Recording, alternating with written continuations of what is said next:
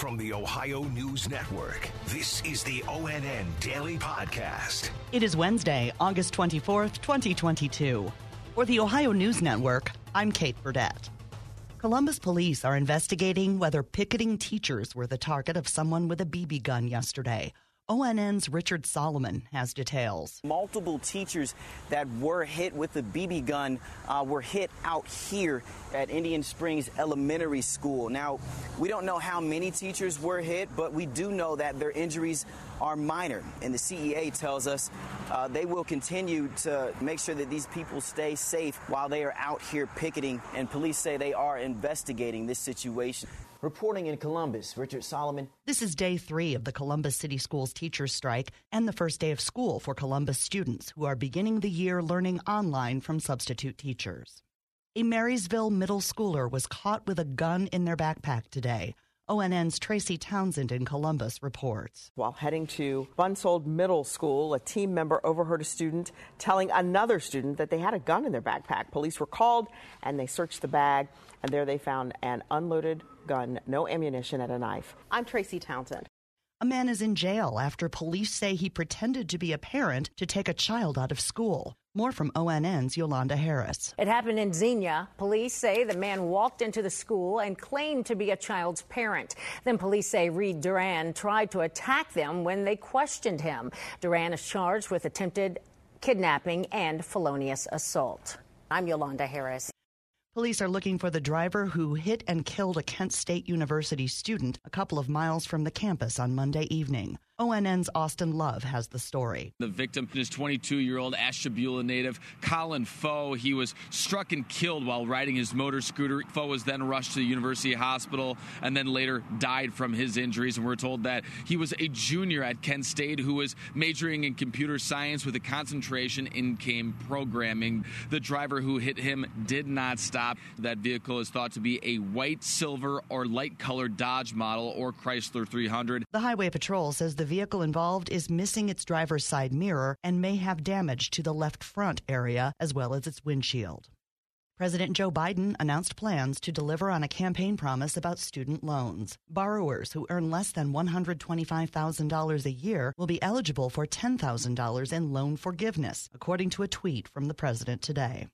Ohio is making it easier for families to get access to affordable drug addiction treatments with the new Recovery Within Reach program. Andrea Site is a securities commissioner with the Ohio Department of Commerce. With this campaign, Ohio's financial advisors will be taught to spot the warning signs and will realize that the people affected by opioid addiction are not always those who have the substance use disorder. Experts estimate opioid misuse by a single family member can cost up to an additional $35,000 per year. You can find those new resources at recoverywithinreach.ohio.gov. Some members of the Ohio Redistricting Commission are asking for action. ONN's Amanda Fay explains. Ohio Democrats want the Redistricting Commission to get back to work drawing maps. The 2 Democrats on the commission sent a letter to the 5 Republican members asking to reconvene. They say since the legislature did not draw new congressional maps, that job now falls to them. Republican leaders in the legislature have said they may appeal the most recent decision by the state Supreme Court. I'm Amanda Fay.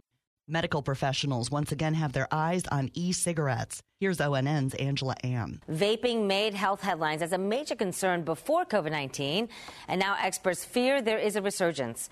Advocates leading an effort against youth vaping cited peer pressure and, in some cases, a lack of action by schools. The Campaign for Tobacco-Free Kids is encouraging school districts to establish their own campaigns to educate students. I'm Angela Ann.